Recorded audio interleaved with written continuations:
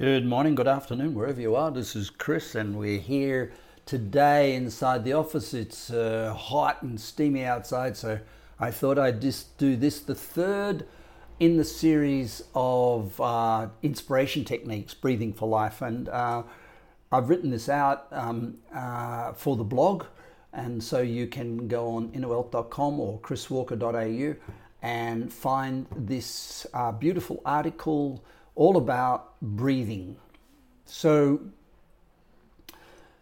the access to inspiration in life is for some people accidental. We've gone through this on the last two podcasts, and that even the dictionary says it just comes sporadically and a person gets inspired and they do something fantastic. I guess that's true for the great unwashed, but we're Inner Wealth. We're practicing the art of personal mastery, and we know that a person can move themselves into a state of inspiration if they choose.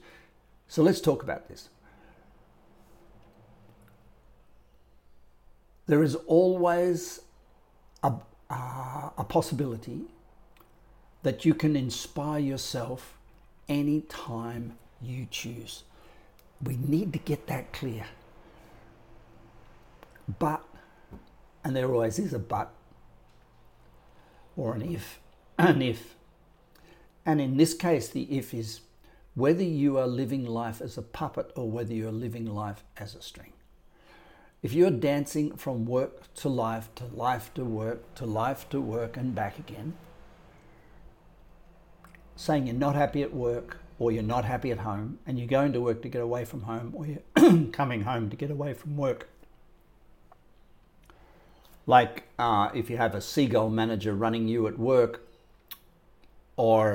and you're not happy with that, or you've got a seagull manager running you at home, which we talked about in the previous podcast. It's the equivalent to a drowning person flying. So now we've started to get a little bit real and enjoy the idea that the expectation of causing inspiration when we're behaving with the intelligence of a donkey is just probably not going to happen. So we're very wise, and I think this is really important here in this series, to not place an expectation on ourselves that's false. That just loads us up with more baggage.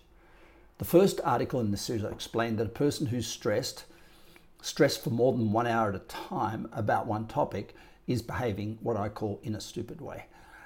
There are techniques to deal with stress. There are techniques to get over it. But if you're so stubborn and you want to hang on to your stress, that's good luck to you. But if that's the case, if you're feeling stressed and it's lingering, then please take all this talk that I'm about to give about breathing and how it can make you inspired and throw it in the rubbish bin, because it ain't going to work for you. So then it wouldn't matter whether we went to yoga or meditate or go in a Himalayan monastery for the rest of our life. If we're stressed, you will not have inspiration. Let's put that out of the way. Now let's talk about breathing. Everybody breathes. Well, at least we would like them to be breathing, otherwise they're dead. So given that everybody breathes, it might be wise to start with the premise that everybody can be inspired, because it's through the breath that we can cause inspiration and deliberately arrive anytime we choose in a state of inspiration. I do it every day, constantly. However, it's not just any old breath, and it's not just any old time of the day. The first thing is not to be stressed, and the second condition is that we're not running away from work. Now, as I've said before, when a person's running away from their work, obviously something is completely wrong. And it's the same experience as me standing on Benbuckler Cliff and watching salmon. There's schools of salmon. You see the salmon and they're fish, and they're trying to fly. They're jumping out of the water. But fish don't fly, and fish don't want to fly because it's exhausting unless something underneath them is chasing them and they become airborne trying to escape that. So the most likely cause of a salmon trying to fly is a shark. So sharks are in the ocean, they're natural and they're predators, and that's very understandable. The salmon have developed a technique called jump the frig out of the water to avoid being the one that becomes part of the 50 or 60 salmon, and these salmon are about 1/2 meter long, that one shark will eat in a day. I also find it quite ironic that people who cry out to preserve the oceans and preserve the sharks and keep the sharks don't give a shit about the poor old 50 or 60 salmon that get munched. Anyway, that's another story. So a person who's running away from their work, in other words, looking forward to going home as soon as possible, or getting away from their seagull boss, or is being like a salmon, and they'll start jumping out of the water and as if they're being chased by a shark. That's going to happen in the nervous system. So sadly, that exhausts the salmon, and the salmon hope like hell they don't have to jump anymore, and that usually becomes the next prey for the shark.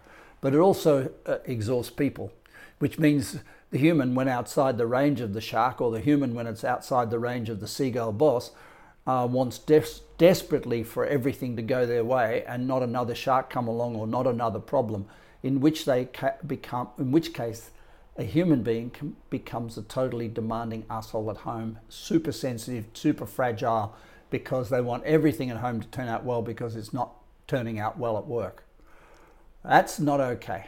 And under those circumstances, forget the breathing, forget the meditation, forget the inspiration. Ain't going to happen.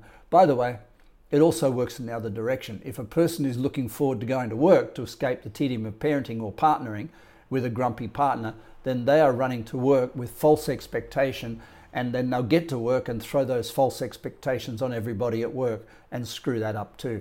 So getting a balanced life and making sure we treat people holistically is really important. Remembering there's 7 areas of life, not just 2.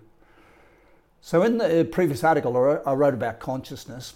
I also suggested that a modern human resource techniques don't measure consciousness, and therefore they avoid talking about it. But at Inner Wealth, we can measure consciousness very easily. You know that already.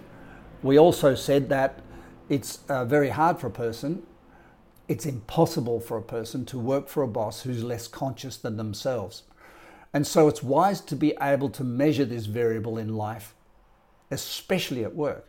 If you can't work for a boss that's less conscious than you, isn't it wise to measure that and know that?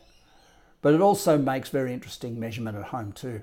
So we arrive at the idea that breathing can cause inspiration anytime we want, provided that condition 1, no stress, and condition 2, by the way, no stress that lasts more than an hour, and condition 2, no running away, exist. So I made a little poem for you.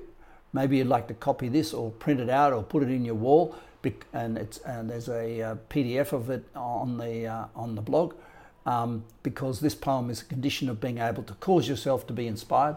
And if you can cause yourself to be inspired, you will have all the security, confidence, mental, emotional, physical health you could ever dream of. That's a fact of life. Here we go. A master in the art of living draws no sharp distinction between their work and their play, their labour and their leisure, their mind and their body, their education or their recreation. They hardly know which is which. They simply pursue their vision of excellence through whatever they're doing, and leave others to determine whether they're working or playing. To them, it seems as if they're always doing both. I think that sums it up to a nutshell. Anyway, let's keep going. And now we come to the breathing technique, which is very important. In fact, the most important aspect of creating inspiration for yourself anytime you choose. So the word inspiration in English means to breathe in, by the way, but and exhalation means to breathe out. But for today, let's replace inspiration, breathing in, with inhalation. So if you can do this practice, you can arrive at an inspired state of mind any moment you choose, provided the 2 conditions were met that we talked about before. Firstly, it works like this. You breathe in to the top of your capacity. You breathe in to the top of the capacity through your nose. And then you breathe out to the bottom of your capacity through the nose. You do this a few times. It's a cycle. Then, the next time you breathe in, you try to expand the time it takes between the top of the breath and the exhaling of the breath without holding your breath. So what we're trying to do is like go over the Big Dipper. You know when the Big Dipper goes to the top, or when you're in an aeroplane and it goes and it's flying high and all of a sudden loses altitude. In that moment, that's the moment between the inhale and the exhale, and you're breathing, you're not holding your breath, but you're taking as long as possible to move from inhaling to exhaling. And you can get a breathing pattern, something like 7 count in, 3 over the top, 7 count out, 3 under the bottom. And then the trick will be to see if you can get 7 count in, 4 over the top, 7 count out, 4 under the bottom. You can practice this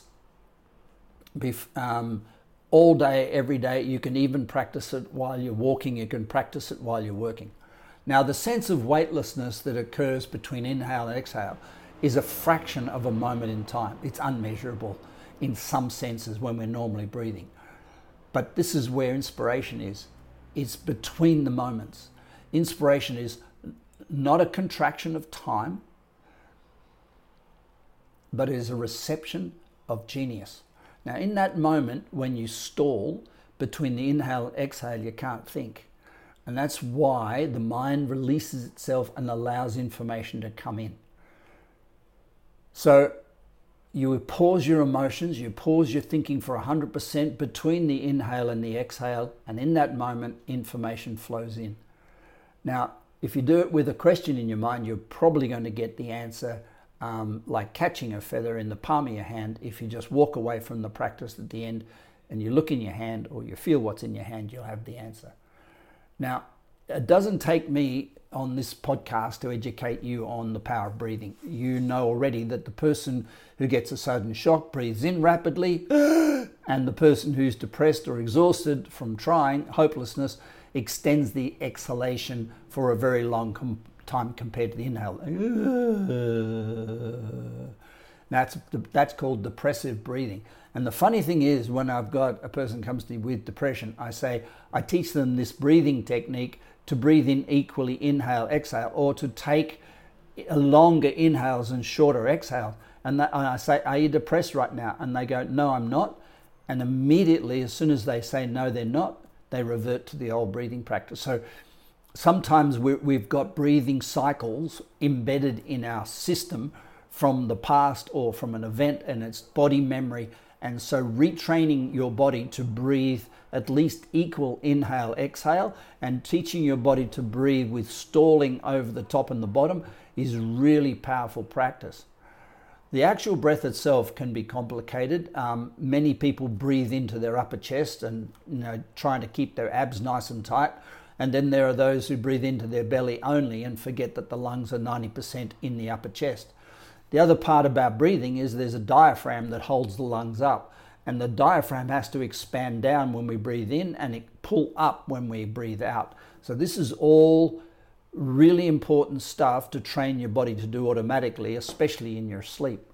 So every day I like to lie on the floor, and I've got what's called a yoga wheel, and it's about 350 millimeters diameter, and it's got cork around the outside, and I lie over that and stretch my arms out to the side and practice this breathing technique in order to remind my body, mind, what it's like to be in a good zone of mind, body, spirit, energy. If we live our life like salmon jumping out of the water to avoid sharks, or if we live our life running away from seagull bosses, then please don't worry about all this stuff that I'm talking about. Ain't going to work. And maybe you need to deal with that stuff first. Don't create an expectation of yourself that's not realistic. I also do this technique with the breathing when I go along the beach and I practice walking. I take 7 steps breathing in. I sort of let the breath roll over into the exhale over a couple of breaths and breathe out 7 steps and do it at the bottom. And then next time I breathe in, to see if I can get 3 steps in as I roll over the breath into the exhale, and do the same on the inhale. So this is Chris. I hope you have a beautiful day. This is really important. Please don't have a false expectation of yourself. If you've got stress, or if you're running from work to home or home to work, if you're running away from something that you're not enjoying right now, sort it out, because otherwise it's going to block your inspiration. There's nothing sure. It's going to cause mind noise, and mind noise, it doesn't mean you're not inspired. It means you just won't hear it. This is Chris. You have a beautiful day. Bye for now.